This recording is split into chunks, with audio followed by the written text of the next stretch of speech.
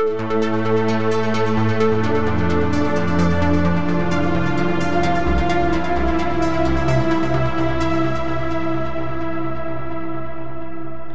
and welcome to the Sensibly Speaking podcast. This is Chris Shelton, the critical thinker at large, coming at you for another jam-packed, action-filled episode of Podcasting Glory. This had a special guest, Clint Haycock, on board. We are coming at you on iTunes, Stitcher, Google Play, and with video here on YouTube. So, who is Clint Haycock, and why do I have him on my show, and what is this all about? Well, from the title of the episode, you might have guessed that this has something to do with evangelical Christianity or evangelicalism, or however you want to call that. And Clint and I got in touch recently through Facebook, and he apparently has quite a deep and fascinating story connected with his upbringing and connection with evangelical Christianity. And so I thought, this is something I've been wanting to get into for a long time.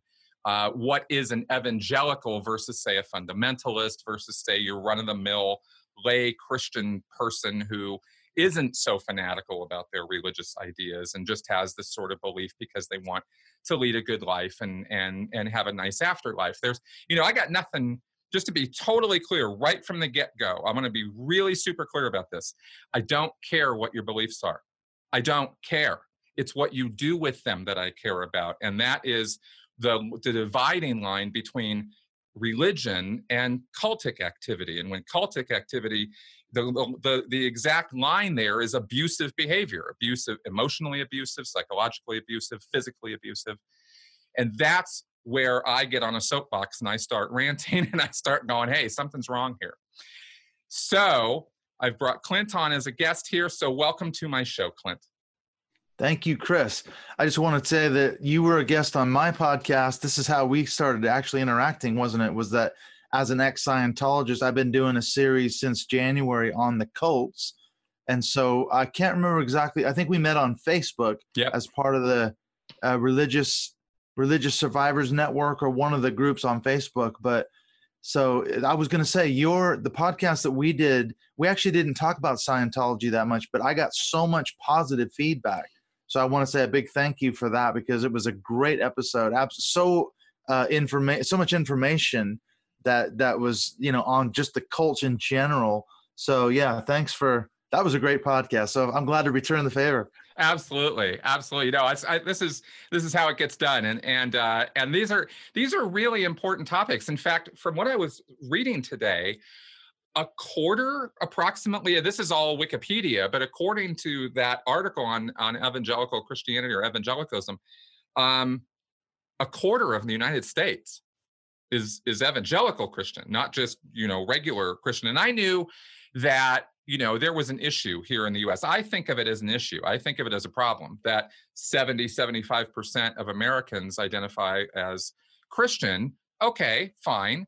But 1 out of 4 is evangelical / fundamental. Like, that starts scaring me because these are people who have pretty deep-rooted and very, very strong, i.e.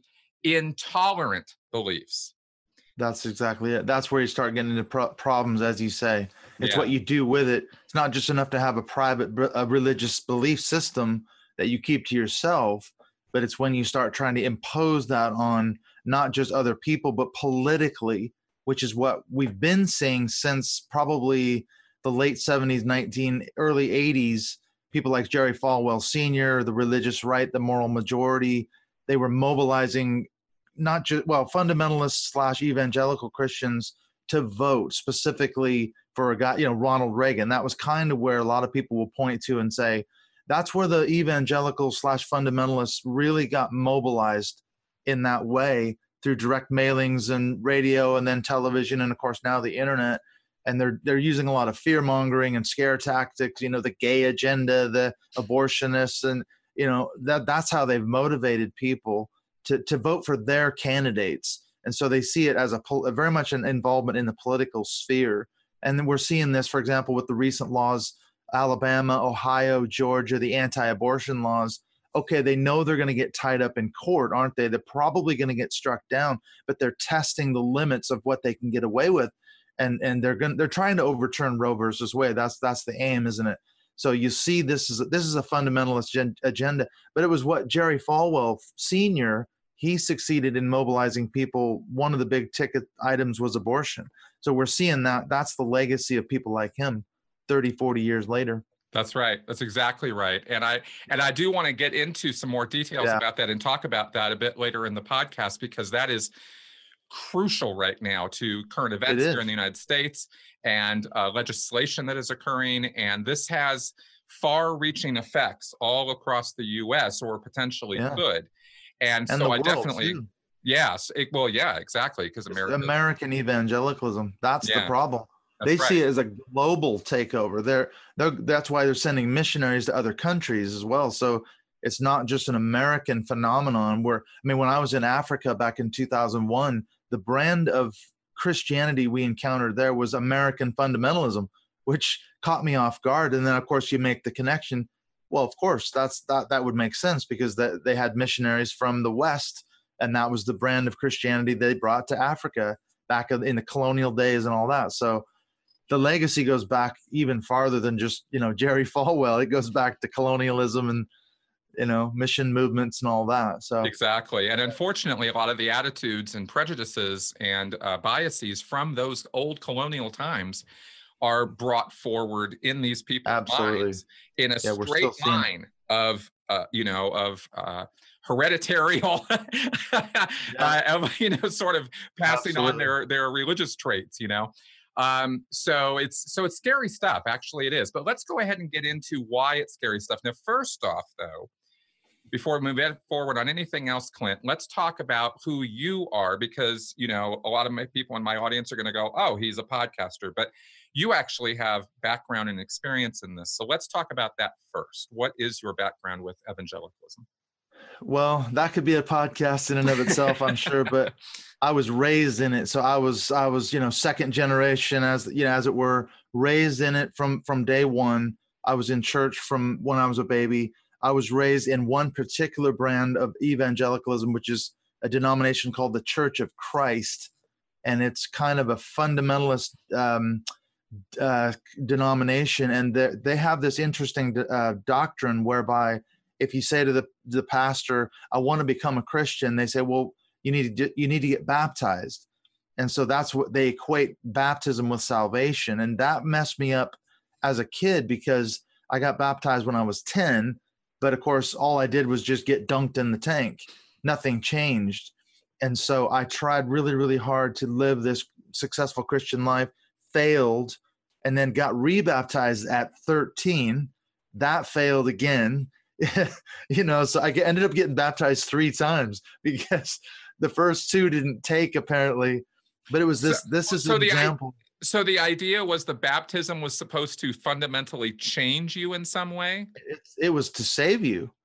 That was salvation. So what they call baptismal regeneration, that's the technical name for it. When you get baptized, you are saved. You are a Christian. That's their teaching in the Church of Christ. Okay, fair enough. And then what happened that you felt you weren't saved, or why the recurring baptisms? The trauma that it was associated with. When I was about 11 or 12, they showed a movie in our church called A Thief in the Night. I don't know if you've ever heard of this, but it came out, I think, in the early 70s.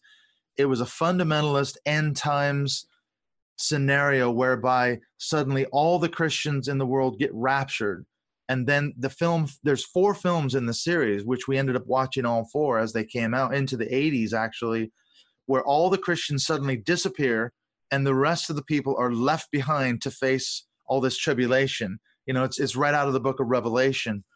So I'm a kid of 11 or 12 watching this film. I am utterly terrified that if I'm not a Christian, I'm going to miss out on the rapture, and I'm going to be left behind to face the horrors of the tribulation and this post-apocalyptic hellscape, whereby it's too late then. In fact, there's even a song that says, it's too late to change your mind. The Son has come, the Son of God, and you've been left behind. And that's the theme of the movie.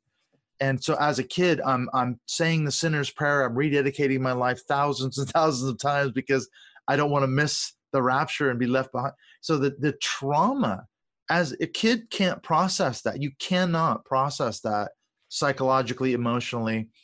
And what is it to be sure that you're a Christian? That became the thing. And how do you know that you're not just a self-deluded hypocrite and fooling yourself? And I can remember coming home and there would be nobody home, and I would be panicking because I thought the rapture had occurred and I'd been left behind. Oh, So wow. that was sort of my experience growing up. Would you say that your parents were stronger than average believers? Did they preach about this sort of thing or talk to you about it or give you stern warnings and that sort of thing while you were growing up? What was the environment like? It was I would say, well, as Robert Lifton says, it was the milieu. That was the whole thing, the milieu of the cult, because not only were they, it was more of what the church portrayed, showing the movies, and that was the kind of end times theology that went around it. And then they were also part of what I consider a cult, which is a guy called Bill Gothard.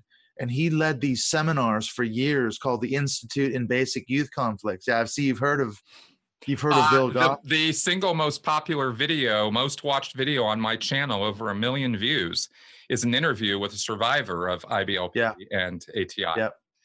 And so I grew up. She and I did a whole video on the practices and belief system of that, and it is very definitely a kind of homeschooling cult. It is, yeah. It's a modesty. So yeah, my parents were heavily involved in the leadership in Seattle where I grew up. My dad and mom my dad was the president of what they call the host and hostess committee, which was the ushers and the people who sat, all the people who came to the conference. So he was really heavily involved in it for years and years. And I grew up, so they raised they raised me and my other sisters with the Bill Gothard teachings, which you've already covered, it sounds like.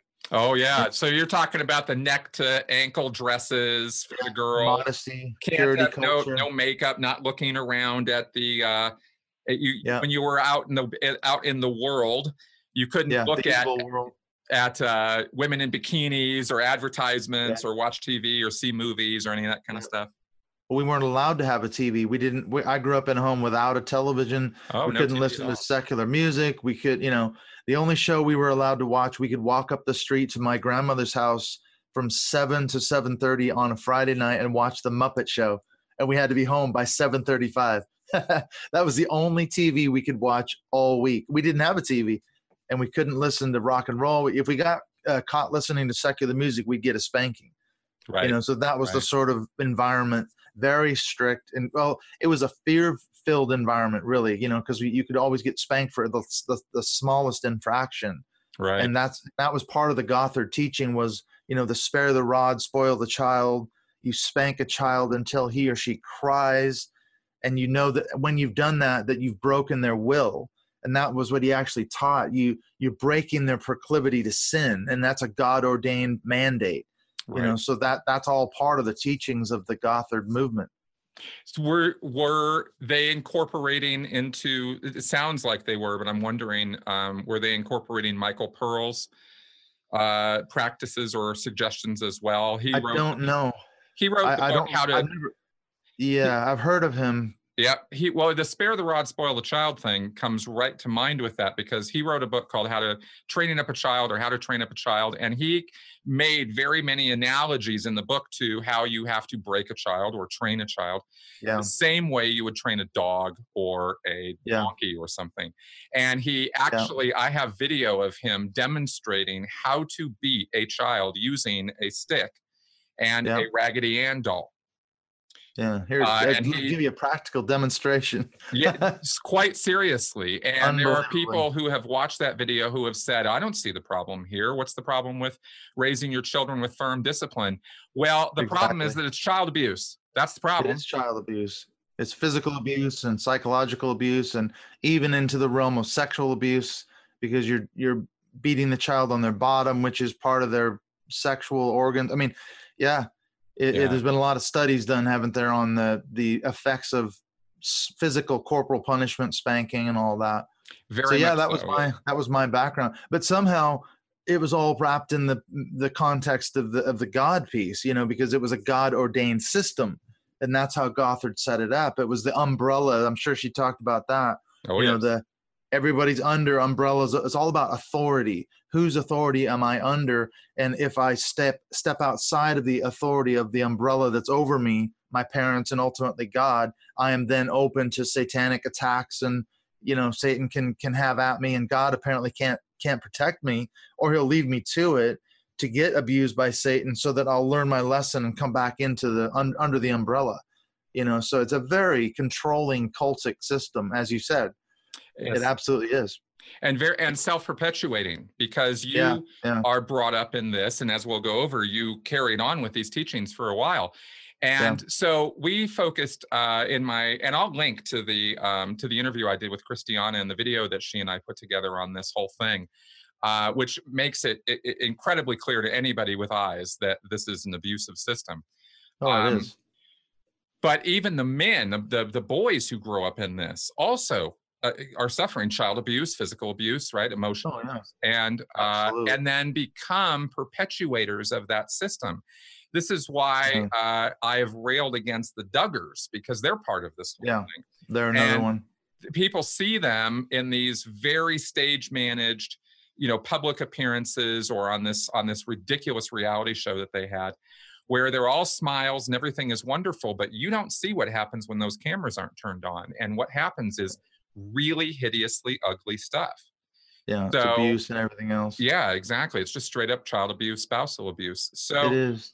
Okay, so let's get toxic system. Yeah, we could do a lot of talking on that. I'm actually quite sure that this will not be the only podcast you and I do. Okay, good. Yeah, we'll come circle back around. Exactly. So so carry on with with your story then. What happened to you? Well, see, I think because of the traumatic upbringing that I had, I was when I got older and I came back to the faith, I kind of walked away when I was 16, 17, 18. I joined the U.S. Navy and I just got away from it all. I came back and became a Christian in 1988. And then I think my motivation for I went off to Bible college, seminary. I was a pastor for 12 years and then a Bible college teacher for 8 more years after that. My motivation, I think, was really fueled by my childhood experiences, because I was thinking to myself, I want to help people avoid the damage that I had when I was a kid. I'm gonna teach people the correct theology from the Bible. I'm gonna help them pastorally and as a teacher. And that was really my motivation. Although I didn't really realize all that at the time, I see now I think that's what I was trying to do. I just want to help people, and I thought the Bible was the best means to go about doing that. And so that was my motivation to go off to Bible college and seminary. I ended up doing a PhD. I put a ton of work in, a lot of years. Most of my adult life, I was either in school or teaching, or somehow, preaching, or doing, helping people basically in ministry of some sort. So I spent a lot of years, my whole adult life, somehow or another, I've been involved in ministry or academics. And okay. And when you got out of the Navy and got into this whole thing, then I guess from what you're saying that you did not go back into the ATI Gothard system? No, luckily for me, I was about 16 or 17. I only went to 2 seminars. I went in Seattle, and I think there was a couple of things that happened around that time. We left the church that I'd grown up in. That was fostering this kind of teaching, and they were encouraging people to go to the seminars. And so my parents, they had a falling out with the pastor and church politics thing. So when we left that church, we got out of that bubble, I think. And I was also walking away from the faith at that time when I was 16, 17, 18 anyway. So I just sacked the whole thing off. I walked away from Christianity for about 4 or 5 years and came back when I was probably in my early 20s. And that's when I went off to Bible college and everything. So it was still fresh in my mind, though. And then I got baptized the third and final time. It's a funny story. I was actually a youth pastor, and I thought the first 2 baptisms weren't real, but I went to my pastor and I said, I think I need to get baptized again. So he did. He baptized me again. That was hit that reset button on Christianity. Here we go. All right. Yeah, but it's so funny that I look back on it now and I think, again, I was so bothered by the fact that the first 2 weren't legitimate. and here I am now. I'm a youth pastor. I'm teaching kids, and I'm going on youth trips to Mexico and this and that. But I've got this guilt in the back. I've really had an existential guilt. You're a phony. You're a fake. You're telling these kids all this stuff, but you yourself haven't even been baptized. And I was really laden with guilt. And I think I can see that was the result of all the legacy of that stuff in my childhood. You've got to get it right. And if you don't have every I dotted and every T crossed, something's not right. And so I just kind of went to him and I poured out my heart. And I was like, look, here's this. I thought he was going to fire me from my job. I thought he was going to say, what? You haven't been baptized? What? You're get out of here. What are you talking about? Yeah, you're a fraud. We haven't dunked you yet? Oh, get out. You're totally unqualified. Exactly. So that shows you the sort of minutia around certain types of Christianity where you have to get everything right. Your beliefs have to be correct. And that's the thing about evangelicalism that is it's so damaging, because it's all about the correct set of beliefs. But you got the Baptist church down the street versus the Pentecostal charismatic church right next door. They both claim to be evangelical, but yet they have one church will speak in tongues. The other church says it's of the devil. Right. So who's right? And they'll fall out. They'll fall out, and they won't talk to each other, and they won't work together to help the community because they disagree over this issue of tongues. I mean, it's just it's insane. It really is. And they think the Baptists are going to hell. And the Baptists think the Pentecostals are wrong and they're heretical. I mean, because of a belief system, theology and doctrine. Exactly. I can't go in for any of that. Quite honestly, most of that is the kind of thing that keeps me away from religion. And because like what God's a lawyer now. Like I have to, like you said, I have to dot my I's and cross my T's. Just if my keys aren't all lined up, then I don't make it. Like, because this is all legalese or religiousese or something. Like what are we talking about here? This is so insanely stupid. If there's a divine creator and he sent his son down to die for our sins, and that's actually how it all went down, then he should be a fairly accepting guy. And if the truth is here, and then that should be all I need. And am I living a good life? Am I trying to help other people, or am I of ill intent, and am I actively hurting other people? You can, I get the idea of balance and karma, and I'm actually kind of okay with that. But this, all these little rule keepers, the Lord's rule keepers, this kind of stuff just makes me go, you guys are just a bunch of idiots. Yeah. But if you look at it from if we zoom back a little bit and come at it from a little bit of a historical perspective, where does that I dotting and T crossing come from in specifically evangelical and fundamentalist Christianity? I trace it back to the middle and end of the 19th century, when there was a huge problem within Christianity where you had liberal theology creeping in, mostly from sort of German sort of liberal scholars. And they were tearing apart the Bible, and they were doing a lot of, what they call biblical criticism and things like that. And the fundamentalists were kind of they were a reactionary movement to liberal theology. And so that's right. That's where the term fundamentalists comes from. They created a document called the Fundamentals, and they said, okay, amidst all these attacks on the Bible and the attacks on historic Christianity, we need to set out what exactly do you have to believe to be a Christian? And anyone outside of our very small circle is not a Christian and is a heretic and a liberal. And so they had about 5 fundamentals. They said, you must believe these 5 things or you're not a Christian. And that's the legacy of this kind of stuff, where it's all about correct beliefs. And we see that even today in evangelicalism. Most people don't trace it, wouldn't know that it goes back to the fundamentalists, but that's really where that type of thinking comes from. At least I think it. No, you're absolutely right. That lines up completely with my historical research as well. Yeah. Oddly, I came into knowing about all of that because I was tracing the origins of the word cult. Yeah. And it was, and correct me if I'm wrong, but I believe it was the fundamentalists at that time in the early 1900s who started applying the word cult to non-fundamentalist groups. And Yeah. that is when the word cult started getting this negative connotation to it, because it was used that way by the Yeah. fundamentalists, who we now, of course, have flipped the script on, because Yeah. they're the most culty. They're more cult-like. Yeah, Yeah. exactly, that we know. So yeah, Yeah. we cross paths there. It is a fascinating historical It story. is. It is. And so evangelicalism today, I really think they're sort of second or third or fourth generation fundamentalists. That's really what they are. Because, and you know this, you can, if you're a person out there listening and you say, oh, come on, that's not true.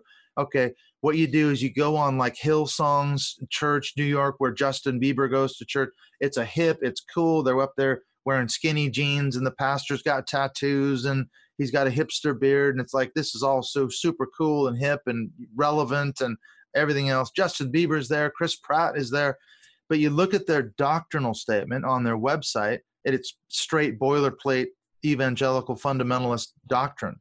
That's so you right. go, okay, right. It's just a way to get people in to be hip and cool and engaging, but their beliefs are straight out of fundamentalism. Yeah, It's just it was a sad day for me. I didn't particularly care too much about Justin Bieber, although I know a whole lot of other people out there do. oh Justin yeah. Bieber's sort of becoming the Tom Cruise of fundamentalism. Yeah, he's With the this, Scientology version of, or the Christian right. version of That's Tom right. Cruise That's exactly what he's or doing. John Travolta. That's right. But I was very disappointed to learn that Chris Pratt, who's one of my Marvel heroes, Yeah, has gone. he's the Guardians of the Galaxy, man. I Come on, know, he's so cool. Parks and Recreation. And Yeah, now he's Bible bashing well, evangelical. He's in Los Angeles, I think. But there's this versions of these churches all over America where it's the hipsters and the celebrity pastors now. That's a thing now.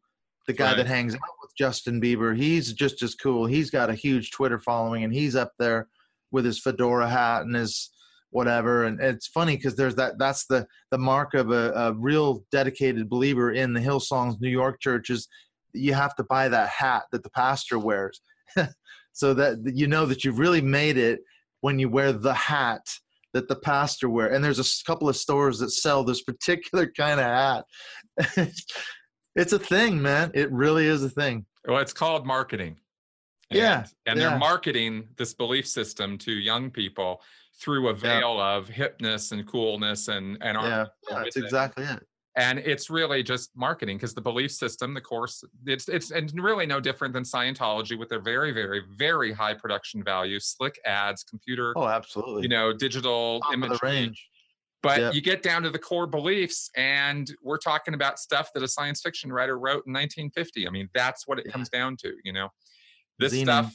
It's a rigorous, literal interpretation of scriptures that were written by farmers and goat herders thousands of years ago, that they told themselves stories, and those stories have morphed and changed over the years, and that is what we call modern Christianity. And it's all kind of a joke to me because it's all so silly, but a lot of people take this stuff way too seriously. So so how did you go from a youth pastor to now speaking out against this stuff? What was the path? Oh man. Well, I went from there. I was a drummer in the worship band. I got into another church, ended up staying there for years. I became an elder there. Then I became the head pastor. I ended up staying there 12 years after I was a youth pastor. And then I got super burned out in ministry. We ended up closing that church down. I walked away from the church. I wanted nothing to do with the church. So we came over here to the UK for me to do my PhD. And we ended up at another church. We weren't going to go to a church. We said, that's it. We're done. I was so burned out in ministry.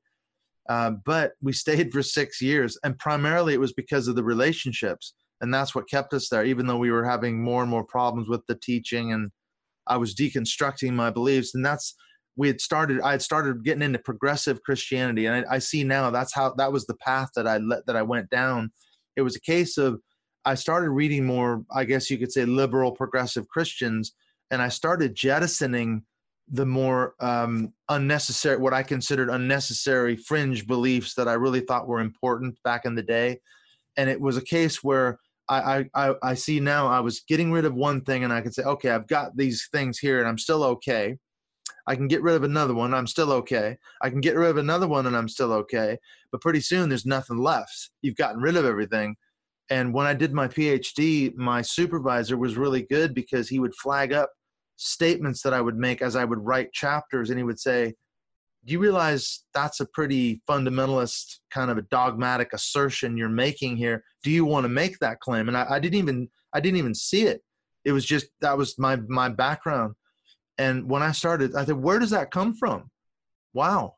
Do I need that in this chapter? Well, no, I don't. So that was kind of the path. It was academics, it was ministry, burnout, and reading, and the more I got down the road, I realized there was no Christian faith left after I jettisoned all the little pieces that I thought were so important. Well, they were all important at one point.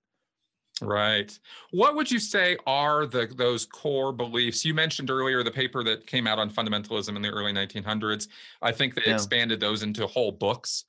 There was magazines. There was real effort at really codifying and defining what this was all about. So they literally did become their own kind of cult. It was really quite a fascinating, like I said, history. Yeah. But for you, from your experience, what would you say are those core beliefs that that you have to have in order to be an evangelical or a fundamentalist or of this brand of person? Yeah. Well, that's the thing, is they would agree on the sort of core fundamentals, as far as, like you talked about a little bit ago, believing in the deity and the virgin birth, the deity and humanity of Christ, the full deity, full humanity of Christ. The resurrection is obviously the physical bodily resurrection of Christ. Those are all things that every Christian generally would agree on. It's when the real thing with evangelicalism is the elevation of the Bible to a higher level than probably most, like a Catholic, let's say, for example, or an Eastern Orthodox person or something like that. I think it is what they call bibliolatry. It's a worship of the Bible. And this is the line of inspiration, inerrancy, infallibility. That's where they're going with it. And what ends up happening is the Bible becomes such an authority that they end up worshiping the Bible as almost a magical book. That's why you need to be reading your Bible all the time. What's behind that is this bibliolatry. The Bible will just simply transform you just by the act of you reading it, because it's got its own inherent power, because of the magical inspirational qualities that it has, because it's God's word. And that's really, I think, the main hallmark in evangelicalism is the elevation of the Bible. Interesting, very interesting. And of course, this leads me to about 1,000 questions. Let me ask you one. What do evangelicals who have this Bible worship sort of that mentality, I assume then that they take it literally? Well, there's a lot of discussion on that, because that's quite a question of hermeneutics, what they call hermeneutics, the art of interpreting the Bible. Mm-hmm. But generally, the whole thrust is about application. That's the goal of it, is since all the Bible is inspired and inerrant, that is error free. That's what inerrant means. There's no mistakes in the Bible.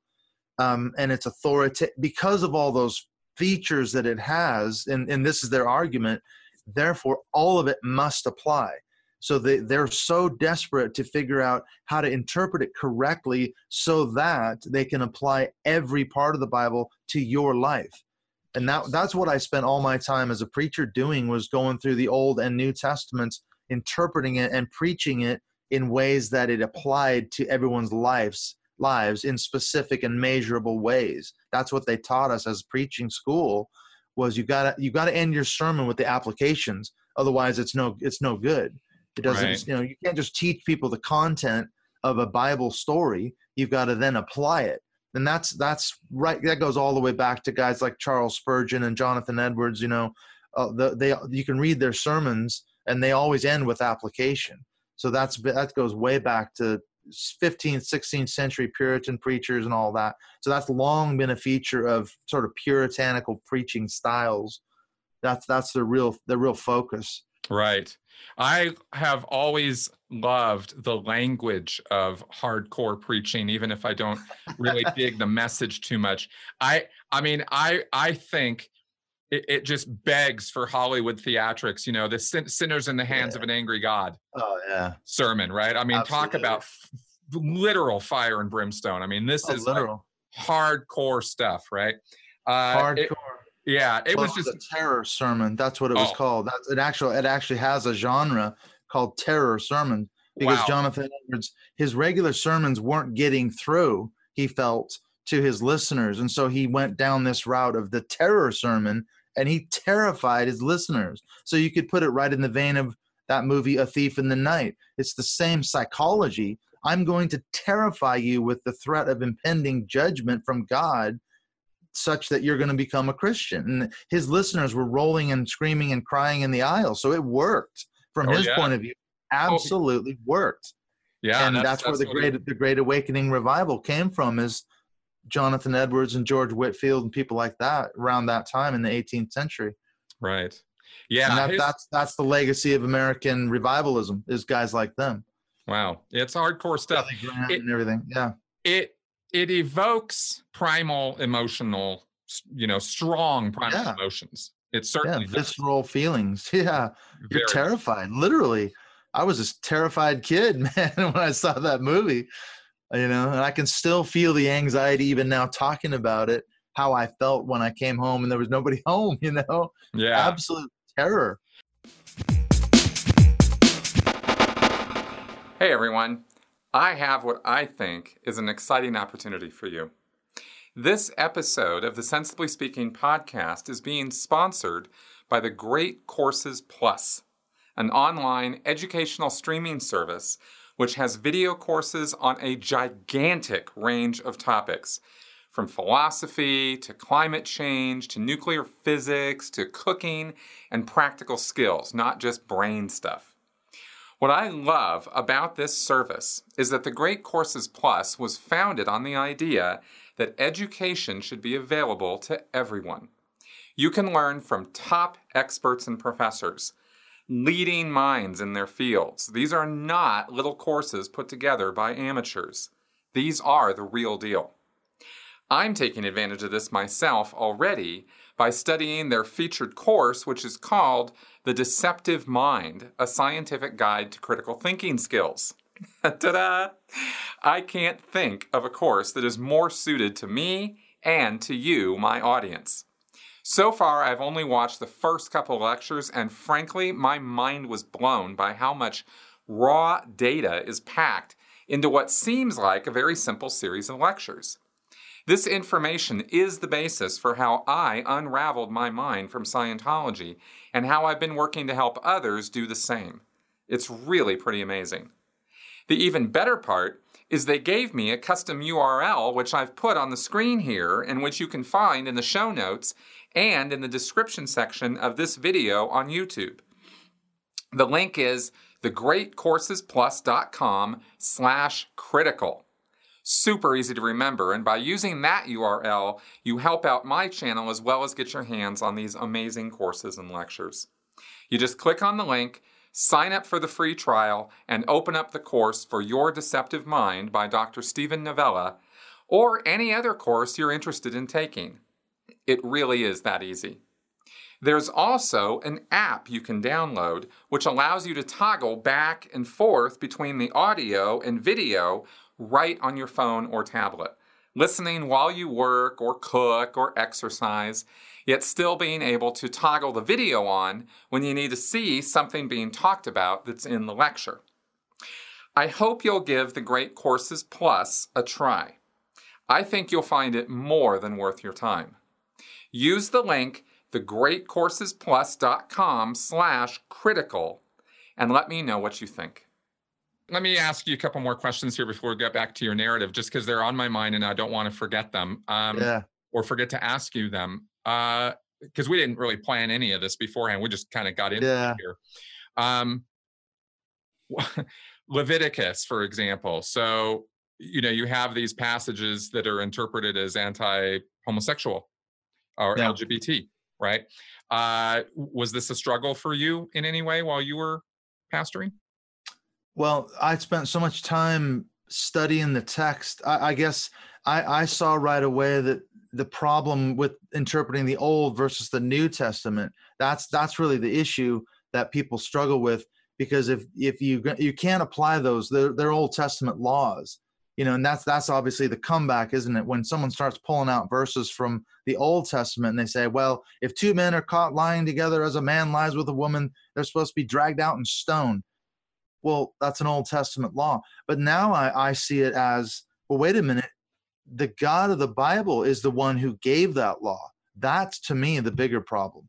And he's the one who inspired the writer Paul to say the things that he did in the New Testament, which are very seemingly anti-homo or very homophobic. Right. So that's the problem I guess I'm struggling with now, is when you say, well, wait a minute, if the Bible is inspired and all these things, there's a God behind the writer, inspiring him to write those things on a parchment. So ultimately God's responsible for that law, even though it's unenforceable today. So that to me is actually the bigger issue. But I didn't struggle with it when I was a pastor. I think maybe it was our generation. I don't know. Younger people today, it's not even an issue, is it? No. Whereas my dad, he was rabidly homophobic, and a total fundamentalist. He would have grabbed those verses from Leviticus and ran with them, and he did, Exactly. And there are still these folks still do. I mean, they base their homophobia on the Bible and what the Bible says, and they take it literally. So I'm also curious about, so I guess for yourself, you drew a line between Old and New Testament, and you were more of a New Testament guy. Actually, no, I was an Old Testament guy. This is what's so funny. What about the passages about beating your slaves? Yeah. Like how was that just sort of, well, we don't have slavery anymore, so when we did have slaves, that's what you would do, but now we don't do that anymore? Is that kind of the thinking? Yeah, and it's a case of, there's always an argument. I say God always has an escape clause. That's the problem, is no matter what problem you throw at a Christian, they'll always have an escape clause. The most common escape clause in that answer is they say, well, it was cultural. Every culture in that ancient Near East they had slaves. So God just said, well, look, I mean, they're going to have slaves anyway, so you better at least treat them a little bit better than the other nations around you, and thereby set a little bit better example of what it means to be a theocracy, which is what most of the time Israel wasn't it? Until they got their kings and all that. But right. It's quite interesting. But what's interesting to me is that when you look at, like, for example, the reformers, Calvin and Luther and those guys, they struggled with this same issue too. They didn't know what to do with it. They said, well, the Bible is inspired and it's practical for all of life. What do we do with these laws? And so they had the same problems. So this has long been an issue to what to do with the Old Testament, other than the prophetic passages that they say point to Jesus and all that. They love those, of course. Right. But nobody knows what to do with Leviticus, man, other than a case study. That's how I approached it. When I was preaching, I'd say, well, it's a case study. We just have to look at it as a case study. That's how it was. As objectionable as it was, we have problems with it, but it's a case study of what life was like. And there's a lot of reasons why we don't want to live that way today. Yeah. We don't want to live. Well, my first line of pushback on that, of course, is, well, so modern day slavery consists of human trafficking. There are sex slaves, there are labor slaves. We even have it from a certain point of view, and it's not too much of a stretch. We have slavery in our prison systems right here in the United States. So because we have, these people who are, earning 10 cents an hour or something as prisoners, which is, you think the Sea Org's bad, go to jail and watch your human rights just disappear. I don't agree with this whole idea that, well, they're bad people who do bad things, so they don't have any rights. I'm sorry, but you're just wrong. You're just, that position is just totally wrong. Fundamentally wrong. Oh, completely wrong, right? Human rights are human rights because you're human. You have these rights. Anyway, so I don't know that it's such my initial pushback would be, no, there's still quite a bit of slavery going on all over the world. Yeah. And so are you saying then that those passages apply to those circumstances where maybe those human traffickers should beat their slave if they or whatever the passages say precisely. Like I said, I didn't zero prep for any of this, Yeah. so I didn't go earmark the passages, but just from my No. memory, I know that there's a few of them, Yeah, there are. But I think more problematic are the passages, again, in the New Testament that condone slavery and slave owning. I mean, There we go. that, because even if we said, okay, Chris, the Old Testament, that's unenforceable. It was a case study, or however you want to argue that, it was a cultural thing. We can't bring those into play here. But Paul, all through his letters, says, slaves, obey your masters as unto the Lord. Slave masters, treat your slaves with dignity. He doesn't say, hey, slavery is evil and it's wrong and it's against all, reason and everything else. Whereas there were groups in ancient Rome that philosophically thought slave owning was evil and wrong. And they weren't Christian groups by any stretch. So you go, well, why didn't Paul speak out? Why didn't Jesus speak out against slavery? So that's right. To me, if you want to go down the New Testament route, you could say, wait a minute, what about Jesus? What about Paul? This is an even bigger problem if you want to go and strictly and stay in the New Testament. Yeah, it's a huge problem. And given the timeless nature of God, he should have known better. I mean, that's the problem. He's the one who's responsible for it. That's what my argument is about, any number of problematic laws, whether it's laws against women, like I've brought this up in podcasts, there's laws that says if a woman is raped, the attacker, her rapist, merely pays a fine to her parents, and then she has to marry him. And God is the one who gave that law. That's a horrifying law. Well, I'm just going to say, if any folks are out there wondering, because I see this on my Facebook every other day, some judge somewhere, almost always from the south of the United States, south U.S., lets some rapist go, gives the guy, Brock, what's his name, got 6 months. I just am seeing right now, literally just less than an hour ago, some guy who was a good Christian man, so he only had to, and he raped some minor, and he, got 2 years or something. Like, if you're wondering how these judges can think that this kind of sentencing is proper and okay and perfectly good, it's because they buy into this belief system. It has direct, real world consequences, tangible consequences. Well, look at the purity culture, like we were talking about with Bill Gothard and others. Yep. I mean, there's a direct relationship with the way the Bible portrays women. For example, if a woman doesn't cry out when she's being raped, she can be accused of being party to it, in a sense, and Bill Gothard himself brought that in. The Jehovah's Witnesses have the 2-witness rule, and that excuses child abuse, but that's based on a biblical precept. Yep. So, you can look at those and say, wait a minute, why would God put a law in there like that? Like you said, if he's omniscient and he knows all this, come on. Exactly. He would have known that 2,000, 3,000, 4,000 years later, people are going to be using those laws to justify rape and child abuse. Exactly, because he's all knowing. Yeah, claiming God's blessing over it. I mean, Bill Gothard is a sexual abuser. He abused women when he was leading the cult, and that was one of his comebacks. Is this whole purity? Well, they led me astray. The woman tempted me. That was his big teaching. Like you were talking about, the modesty piece. And so the blame always somehow falls on the woman. It's Delilah who led Samson astray, and that what's caused his downfall. She was the temptress who, none of the blame falls on Samson. No, never. Or Adam, for that matter. I mean, we can take this all the way back to the first two folks, right? I mean, it's misogyny, 101 right there. Well, women are responsible for sin entering humanity. That's like you said, that's the root of much of it. Eve was responsible. She led Adam astray, and therefore sin entered humanity. That goes back to Augustine and way back, church fathers, and that's been with us for thousands of years, as you point out. And it's justified and rationalized a lot of abuse towards women. A lot, way too much. Way too much. Let me ask you a different question, different vector here, just because again, I'm just thinking about this stuff, and I don't want to, and I've never really had anybody to ask about this on my show before. I haven't delved into Christianity like this. the Bible hasn't always been the way it is now.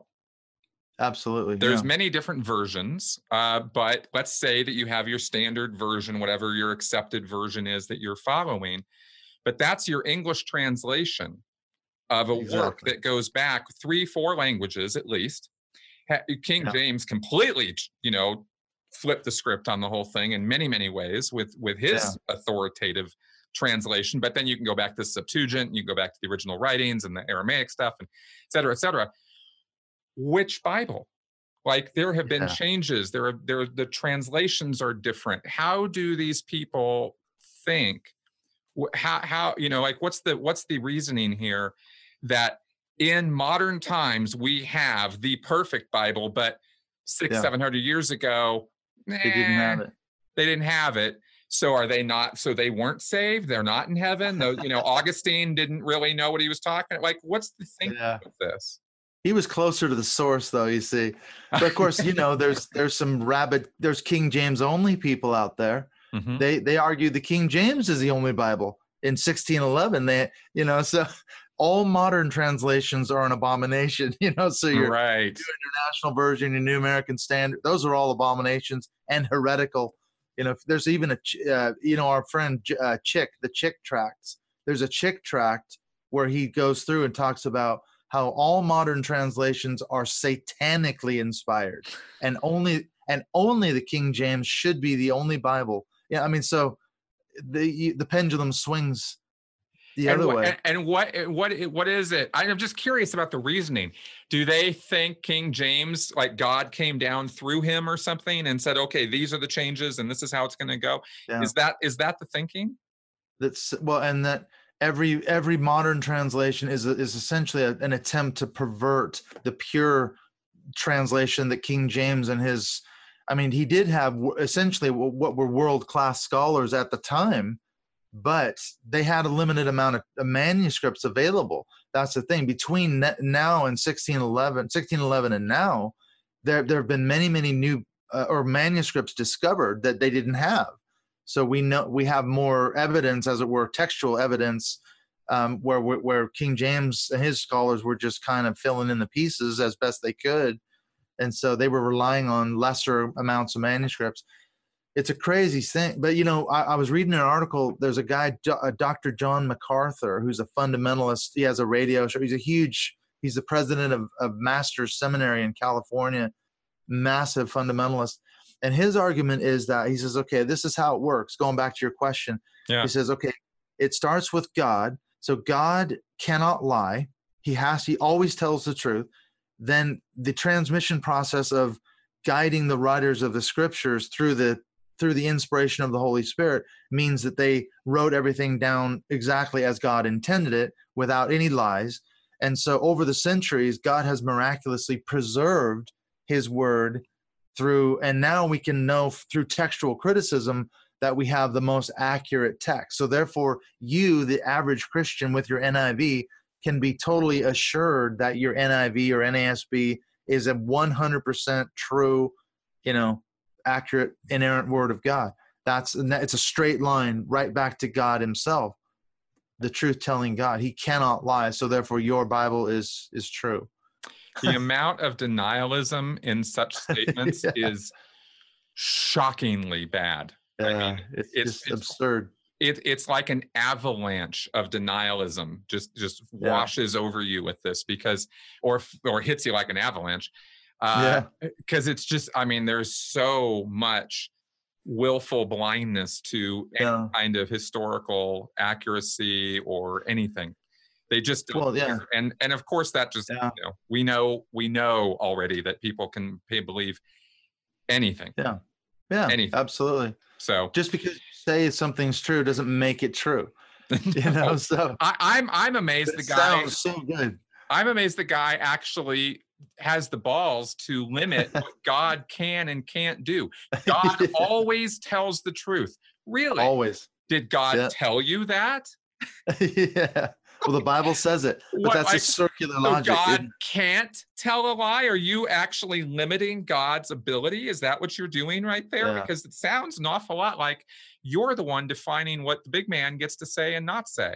It's I'm crazy. pretty sure if God wanted to tell you that you look great today, even though you look like crap, he'd Yeah. be telling a little fib. And I'm pretty sure God would Yeah. be okay with that. You don't want to ask God if a woman shouldn't ask God if she looks fat in this dress or Exactly. Do I look bad in this dress? Well, you can't win that. You just that's not a good scenario. so what Uh, woke you up, man? How'd you like go down this garden path and finally like go, okay, something's wrong, really, really wrong with all this? I mean, I got the well, burnout and all that, but then what happened? yeah, it was a case of, I would say that, I was down that path. I was done with the church because I was burned out. I was deconstructing my theological beliefs and biblical beliefs for several years. But then I think it was a case of going, yeah, what's left then? There's nothing left to hold on to. And then I think it's since I started watching, when we were talking in our podcast, when I started watching those shows about the cults back last year, it just struck me like a ton of bricks, or that avalanche, like you were saying, that I was raised in a cult, and this bears a lot of resemblance to cults. That's when I've gone from just so I guess deconstructing and reconstructing to going, wait a minute, I got to research this thing. There's a lot more going on than just my personal private beliefs and what I think is true or not true. I'm trying to warn people about the dangers, as we're talking about the dangers of evangelicalism, fundamentalism, religionism, the mind control, the indoctrination, the brainwashing.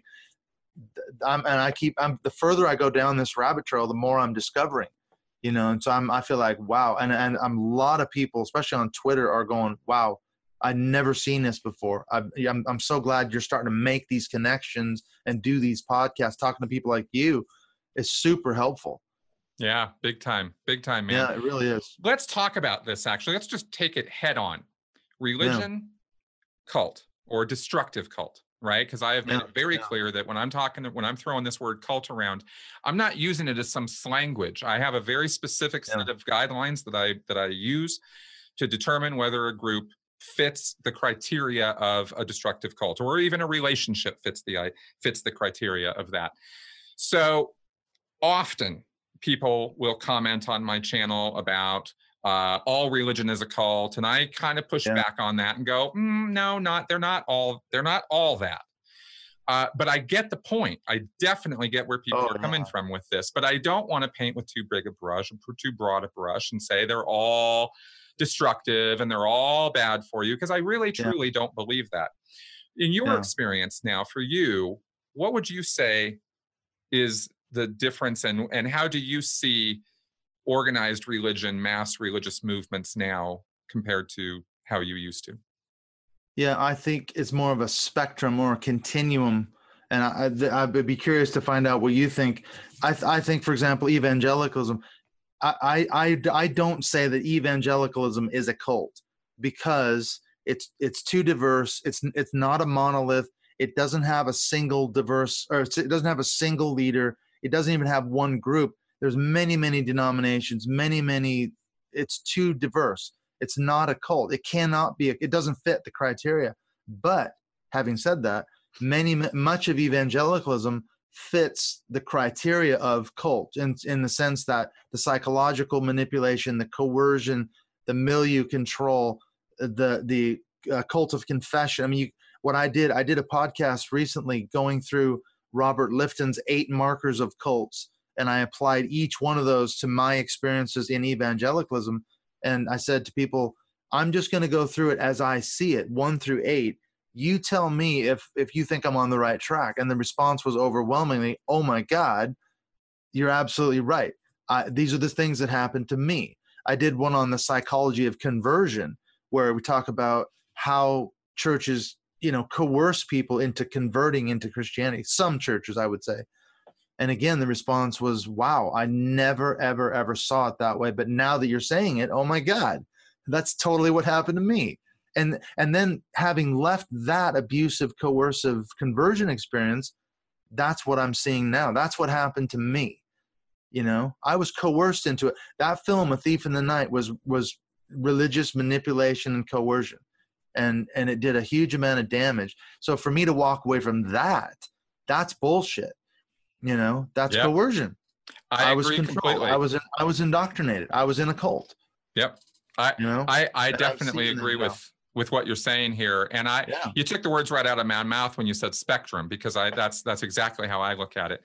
Any question about whether a particular group is a destructive cult or not is a context-specific question. And I know that is rough on people who just want black and white thinking. Is it or isn't it? They just want to kind of approach these things from a binary perspective. And I can say that in general, you're going to find, if I have to paint with this big broad brush, then I'm going to say that you're going to find an awful lot of the characteristics of destructive cults in a good chunky percentage of the religious groups that exist in this world. Yeah. Mainstream churches, religions. Yeah. You just do, right? Now, they are there. Yeah. That's right. They are there. And it depends completely on the pastor, priest, minister, spiritual leader, whatever the head. It depends entirely on how he deals with his relationship with the followers. Because he's the spiritual leader. So he is automatically an authority figure. He is invested with power by the followers, whether that authority is, a knowledge-based authority or a faith-based authority or charismatic authority, because he looks and he talks the part. Or a combination of these things. People grant authority to these people if they put a little white tab on their collar, right? They're automatic. Oh, father, like they're automatically calling the guy familial names and things. There's all these like inbred psychological connections and things and mechanisms going on with all of this, right? So is it culty? You're goddamn right it's culty. Absolutely. But is it, but every single individual group, and that could be an individual church in the middle of a meadow in the middle of Alabama, or the, Austin's mega church in Texas, or Bieber's group up in New York, or wherever these guys are, or Church of Scientology, or a karate dojo for that matter. Any of these groups can be taken on an individual basis. You run it down the list of characteristics and you just go check. It's really not that hard. But there are groups that don't fit that criteria, where people just kind of come, they get a sermon, or they do whatever the religious spiritual services are. They're not trying to overcome the person's self-determinism or free will. They're not trying to make the person a pauper by demanding all their money, dig deep for the Lord, They're not doing that stuff, right? Plant your seed money. Exactly. So I can't call those groups destructive cults, which is why I say, no, man, they're not all bad. But having said that, I knew there was a but coming. Well, I'm just saying that I have to make those exceptions clear so that I can then get away with saying, I think the majority of groups out there are coercive. I think the majority of them are. And I think that that a lot of them, I won't say the majority of them, but I will say a lot of that majority are destructive. They are destructive of your mental health. They're destructive of physical health, emotional well-being. And as far as when you bring children into the mix, it's just child abuse straight up. Because you have people, you have these little people whose brains have not fully formed. They are not capable of thinking certain thoughts yet. They're just not, because they haven't developed yet. We're talking 4-year-olds, 5-year-olds, 6-year-olds, 10-year-olds, 12-year-olds. These people do not have critical thinking. They don't have judgment. They have no life experience. Exactly. They can't process it. So this is where my big objection comes to with child religious indoctrination. Now, just because I have a big objection to it doesn't mean anybody's going to change anything about what they're doing. But I'm just, noting my objection there, because I think that people need to think. Duly noted. I think people need to think about this, right? Yeah. What are we doing to our kids? You are a prime example. You're 10 years old. Yeah. You're watching terrified. This movie. Yep. And that movie was specifically marketed to be shown in churches, because it wasn't released in theaters. It was made for showing in churches, and so it was meant for Sunday night services, which is exactly where I went and where I saw it, at a Sunday night service with the whole church sitting in the sanctuary. Here's this movie, everybody. We're gonna watch it at 10, 11 years old. And yeah, what you just said, you cannot process that as a 10-year-old kid. And there were younger kids than me sitting in there watching that movie, you know. That's right. What the hell, man? I'll just make a note here that psychologically, actually genetically speaking, just biologically speaking, when it comes to human behavioral biology, which is a subject I'm studying right now, these kind of terrifying incidents in childhood are life-forming events. They're not just a scary movie you and I go see as 20, 25, 30-year-olds or grown-ass adults. We go see that stuff. We know we're watching fantasy. We're watching a production. Yeah. We're watching people who have put this together. We know that.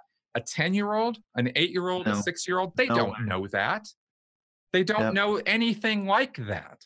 And you have to really hearken back to your childhood and pull up those memories to remember what you were like when you were young, because you weren't you now in a little body. That wasn't the situation. Yeah.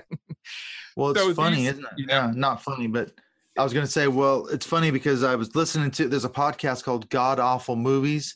And what these guys do is they watch bad Christian films, and then they just mock them mercilessly. And one of their first 4 podcasts, they went through and they watched all 4 of those movies in that series, and they just mocked it. It's terrible production value and everything. And I was just listening to them the other day, and I thought, as I was listening to them go through the plot of the movies and explain everything, I thought, like you just said, as an adult, I can sit back and I can say, okay, objectively, those movies are one man's fundamentalist interpretation of the book of Revelation brought to the silver screen, as it were, and he thinks this is what is going to happen in the end times. I can see that now. I couldn't see that when I was 10.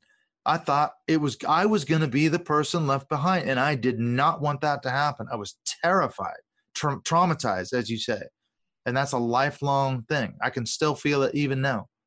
Exactly. And that has to do with our biology. That's not a spiritual or a psychological thing. If you envision your mind as being something separate from your body, no, we're talking neural issues here. We're talking about a terror reaction.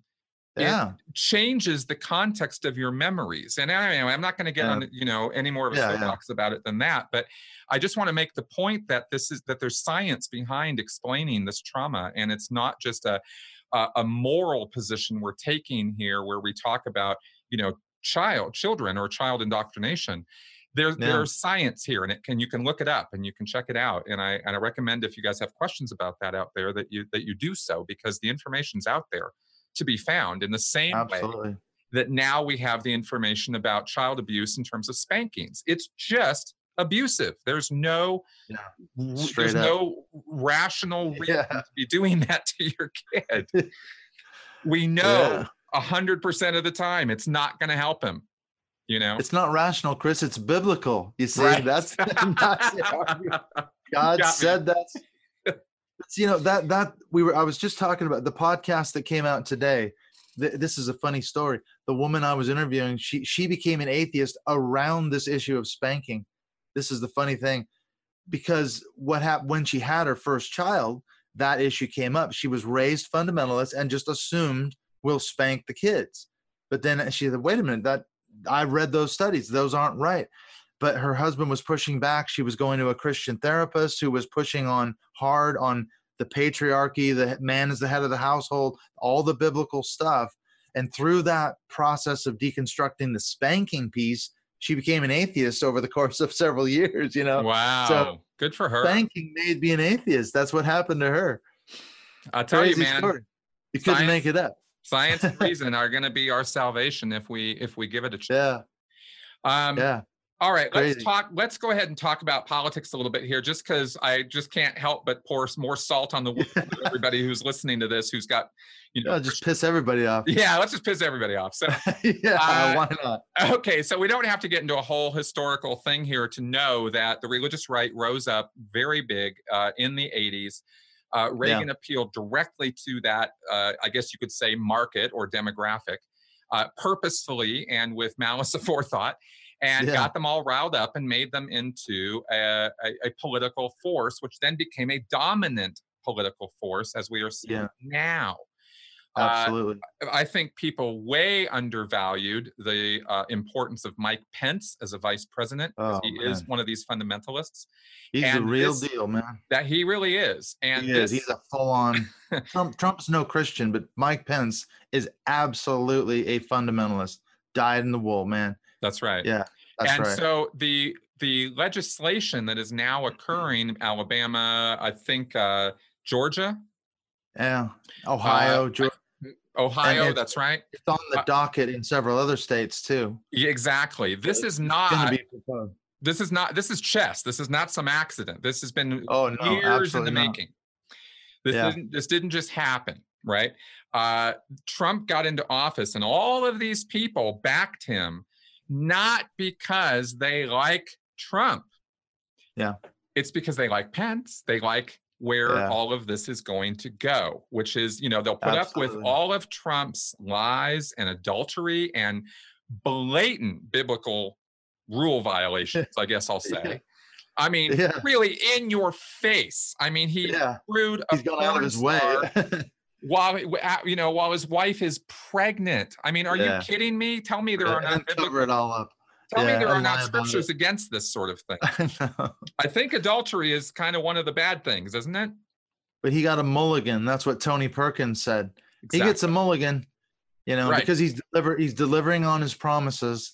And James Dobson said, well, when he had the infamous grab him by the that tape, he wasn't a Christian then. You see, Chris, that's the thing. Right. When that was years ago when he said that. Now he's a Christian. We can't hold a man accountable for something he did and said 10 years ago. Come on. Right. So clearly, what are you I'm off thinking? the rails here. But they're providing that religious cover. That's the whole critical thing. Right. People like Dobson and Perkins and Jerry Falwell Jr., they're coming to his rescue every time something like that happens to reassure that base, don't they? That no, he's okay. He wasn't a Christian then, but he's one now for sure. That's right. And let's be clear about the fact that this is happening not because they really dig Donald Trump. It's because they have to put up with him so that they can get the legislation passed that they've been dying to make happen since the 70s and 80s, which is overturn Roe v. Wade. Absolutely. Get it gone, right? And you wonder, why are these Supreme Court justices the people who are being appointed? Why are all these justices being appointed at the lower courts? What's all this about? This is what it's all about. It's about overturning Roe v. Wade. And that, my friends, is actually just step one. What these folks have in mind, without question, is a theocracy of the United States. Yeah, that's exactly what I say. Yeah, it's plain as day to anybody who can actually, look and see what's happening. So this isn't like some weird, you have to dig into the fields or the weeds here to see this. It's in our face. Yeah. Well, someone sent me on Twitter the other day, and I'm kicking myself now because I didn't bookmark this webpage, but it's essentially a Christian fundamentalist manifesto for what they want to see done politically / religiously in the next X number of years. And it's simple things like they want to put "In God We Trust" on every state license plate. Okay, so that's one thing. But you could say, okay, that's not maybe that big of a deal. But they want to put in Bible literacy programs in public schools. They want to get rid of, they've already worked to get rid of trans people from the U.S. military. Those kinds of things, as you say, these anti-abortion bills are just the opening salvo, I think, in it's a culture war. They want to win the culture war. That's right. And as you say, install a theocracy.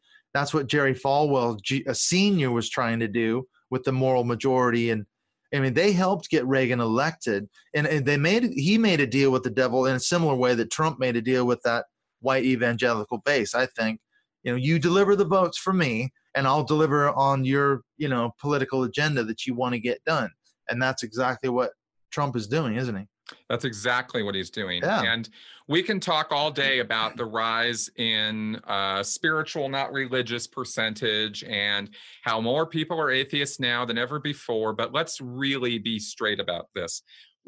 atheism and spirituality are a minority group in the United States compared to Christians, and especially compared to these fundamentalists. And I don't look at all Christians as my enemy or the bad guys or anything like that. But these evangelicals, they scare me. The fundamentalists, really these guys should. scare me, and I think it's an appropriate response. Yeah, and as you said, this has been a long time coming. This isn't something that happened in 2016, because a lot of people said, especially over here in Britain, what the hell's going on over there in America? How could you elect a guy like Trump? Because when Obama was elected, I can remember having this discussion with my British friends, and they were like, you know what? This is a great day for America. Forget about the politics. The fact that an African-American man is elected president and that a woman was on the ticket as well. So that would never have been contemplated in America even 40, 50 years ago. So they looked at us and said, wow, I think you guys have come a long way. We've gone right back in the shitter. And they're saying, how has this happened? Is this a new thing? And I'm saying, absolutely, it's not a new thing. This goes back decades, man. Oh yeah. You know? Oh yeah. Guys Actually, like arguably all the way back to the beginning of fundamentalism in the early 1900s, late 1800s. And Christianity itself has a long history, as we know, of it getting in bed with the state. So you can go back to the Roman Empire and the German church when Hitler was in power, and the Spanish conquest of the New World. And there's been many, many historical examples of the church jumping in bed with the state to get things done to advance their religious agendas, but it's always with disastrous results in the end. Exactly. History is replete with bad examples of what the church becomes way too powerful. They become the oppressor, and on and on and on. And it never good never comes of the church getting in bed with the state. Nope. I would challenge my listeners to tell me, and I'm honestly challenging anybody out there. I'm willing to listen to any arguments on this. You tell me what theocracy in the modern world, or in the past, but especially now, is wildly successful, wonderfully treating its citizens, wonderful landmark. It's a utopia. Yeah, what utopian culture exists here in the world that is a theocracy? Right? You want to tell me about how great it is to blend church and state. Good. Show me a model that I can look to and go, yes, that ideal works, because it worked in the past. It'll work now. Show me, tell me.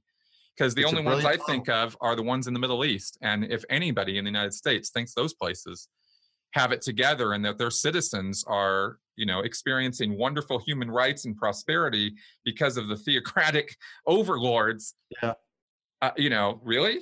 You really think that?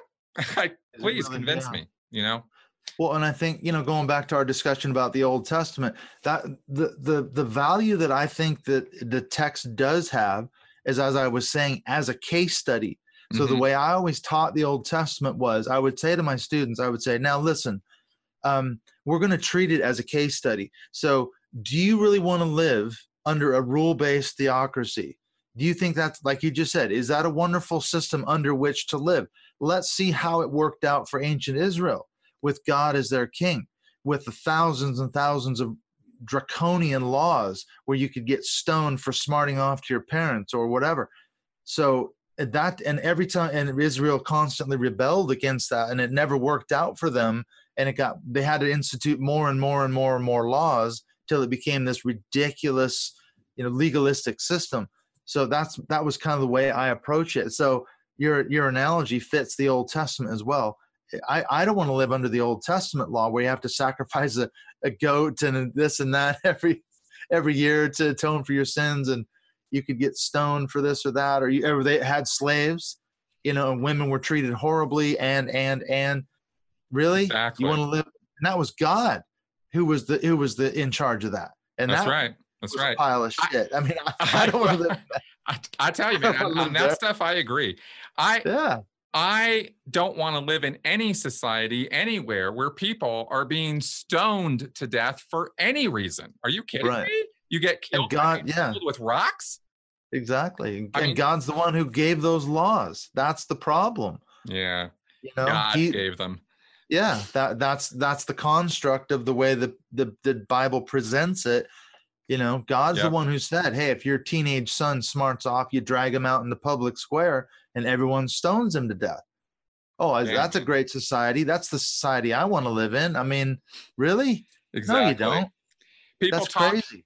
people here in the United States are terrified of Sharia Yeah, law. And, yet they are avidly pushing to make the United States its own, it's becoming yeah, what it is a fighting for, version of that. I you know. know? It's crazy. And it really is crazy. It's the definition of crazy. Yeah. Uh, and the rest of us who don't see that, those of you out there who think that I'm talking to you, but you're just a regular, run-of-the-mill Christian who just has going through your life, you don't want to stone anybody, you don't want to see people dying over beliefs, you want tolerance. I'm appealing to you folks when we talk Yeah. about this stuff. I'm not trying to denigrate you guys. I'm trying to say, could you please step up and talk to these people or do something about this, because you have more in common with them than I do. I'm not going to go into these communities and change hearts and minds, but fellow Christians have a much better chance of doing that. And I wish that some people would take that on as a mission, because this is a culture war. And I think you nailed it on that. Well, and I think to jump on your point that you just made, that average Christian out there that you're talking to, who's just a good person, works hard at his or her job, is a good citizen, is not doing anything wrong, illegal, or whatever. The problem is the person is still propping up a system that's damaging. They're contributing their money to a church or a system that's hurting, traumatizing, and coercing and manipulating people. And they're part of that, maybe part of that evangelical Trump base, so, and there's something that David Hayward said, one of the guys on one of the podcasts. He said, most Christians, they go through their life and they think there's nothing wrong with this church until it happens to you or someone you care about. Until you get screwed over, until you get, burned out by the church, then you have a problem. But it's never my problem until it happens to me. So that Christian you're appealing to maybe have had 20 years in a church and it was absolutely wonderful, but tomorrow they could get stabbed in the back by the pastor or whatever, So no, and then absolutely. It's sunshine and rainbows and unicorns, So that's right. And that's the thing. If we open up our eyes, if I had opened up my eyes as a Scientologist, I would have seen all the things I eventually saw. I would have seen them years before. And I could have saved myself literally years, decades, a lot of heartache, of physical, emotional, psychological blackmail and abuse. I wish that upon others. I wish that they would, more objectively look around and see what they're part of and what they're contributing to, because it's not just about you. It's about other people too. And like I said at the beginning, I will still reinforce that. I will say that I don't care what you believe. It doesn't matter. That's in your head. I don't care what you carry around in your head, but what you do and what other people do to you, what you do to other people, that's where things start mattering. And we really should take if there's any lesson of my channel, it's please open your eyes, take a look around every now and again and look at what you're involved in. And is it constructive and helping your life and helping other people, or is it maybe not, And what are you contributing to, whether it's financially, resources? Like I say, you're part of propping up a system as small as of a cog that you may think you are. You're still part of propping up a damaging system that's hurting people. Exactly. So what do? You got to look at that for sure. That's right. All right. Well, I think we've covered a lot of territory here in just an hour. We just scratched the surface there. I know we have. We really have. I am positive we will be doing more on this topic, on this subject. I think that we need to be talking about the more mainstream, broader base of religious believers out there and what they're up to and what we're looking at. Absolutely. Scientology, little destructive cults, Nexium, these are tiny little groups. They're very salacious. They're very interesting. They're very abusive. Just because you're not part of a group that's branding you or locking you up in a chain locker or putting you on a rehabilitation program for 3 years doesn't mean you aren't part of a negative, or a group that's doing some bad stuff. Yeah, or psychologically damaging or sexual abuse. I mean, it happens in churches all the time. Exactly. Exactly. And really, these guys only get away with it because the followers allow them to. Yeah. It really does come down to that. I mean, if you're looking for responsibility, yes, the bad guys are bad. They do bad things. But we, the good guys, actually can do something about it. So, well, and what you said, I know you got to wrap it up, but your point about when you were a Scientologist, if you'd have seen the thing, but the truth is, I would say to myself now, I was seeing those things when I was a Christian. I just didn't know how to interpret them. They didn't mean anything to me. That I was seeing the abuse and I was seeing the damage. But now that I look back on it objectively, I think, my God, I needed to wake up, and now I see what I was seeing it with my eyes, but I didn't know how to interpret it then and make sense of it. Whereas now I'm thinking, my God, this is shocking. I wish I'd known then what I know now, but I couldn't know now what I knew then because I had to go through that experience. So it's all part of the journey. Exactly. We would save you guys that pain. Exactly. That's really what this is all about. And if you're watching this show, you probably are watching it for a reason. And if you stuck with it for this long, then, I'm not gonna continue to lambaste this point. I just wanted to make the point very strongly because I think it's something that we need to be saying out loud a lot more often these days. All right. Well, Clint, this was really great. Thank you very much for taking the time and being on. I enjoyed it. I always love talking to you, Chris. I love anytime you want to talk, just let me know. Absolutely, man. And we'll get a link to your podcast in the show notes on my YouTube channel and at sensiblyspeaking.com. So you guys can check that out. Do please, folks out there, check out that Great Courses Plus ad that I put here on this podcast in the middle of our wonderful conversation here, because it is a limited time deal. And that sponsor is something that I only got for a limited amount of time. And I really, really want to take advantage of that. And I want you guys to take advantage of that because there is knowledge available at Great Courses Plus that is mind-blowing. I mean, truly, I have been taking advantage of it myself, and it has been a wonderful experience. So check that out. And again, as I always say at the end here, if you like the show, if you like what I'm doing, consider supporting me through Patreon because it's what allows me to continue doing this show. Thanks for coming around, folks. Leave any questions, comments, or feedback in the comment section here on YouTube or at sensiblyspeaking.com. I will see you guys next week. Bye-bye.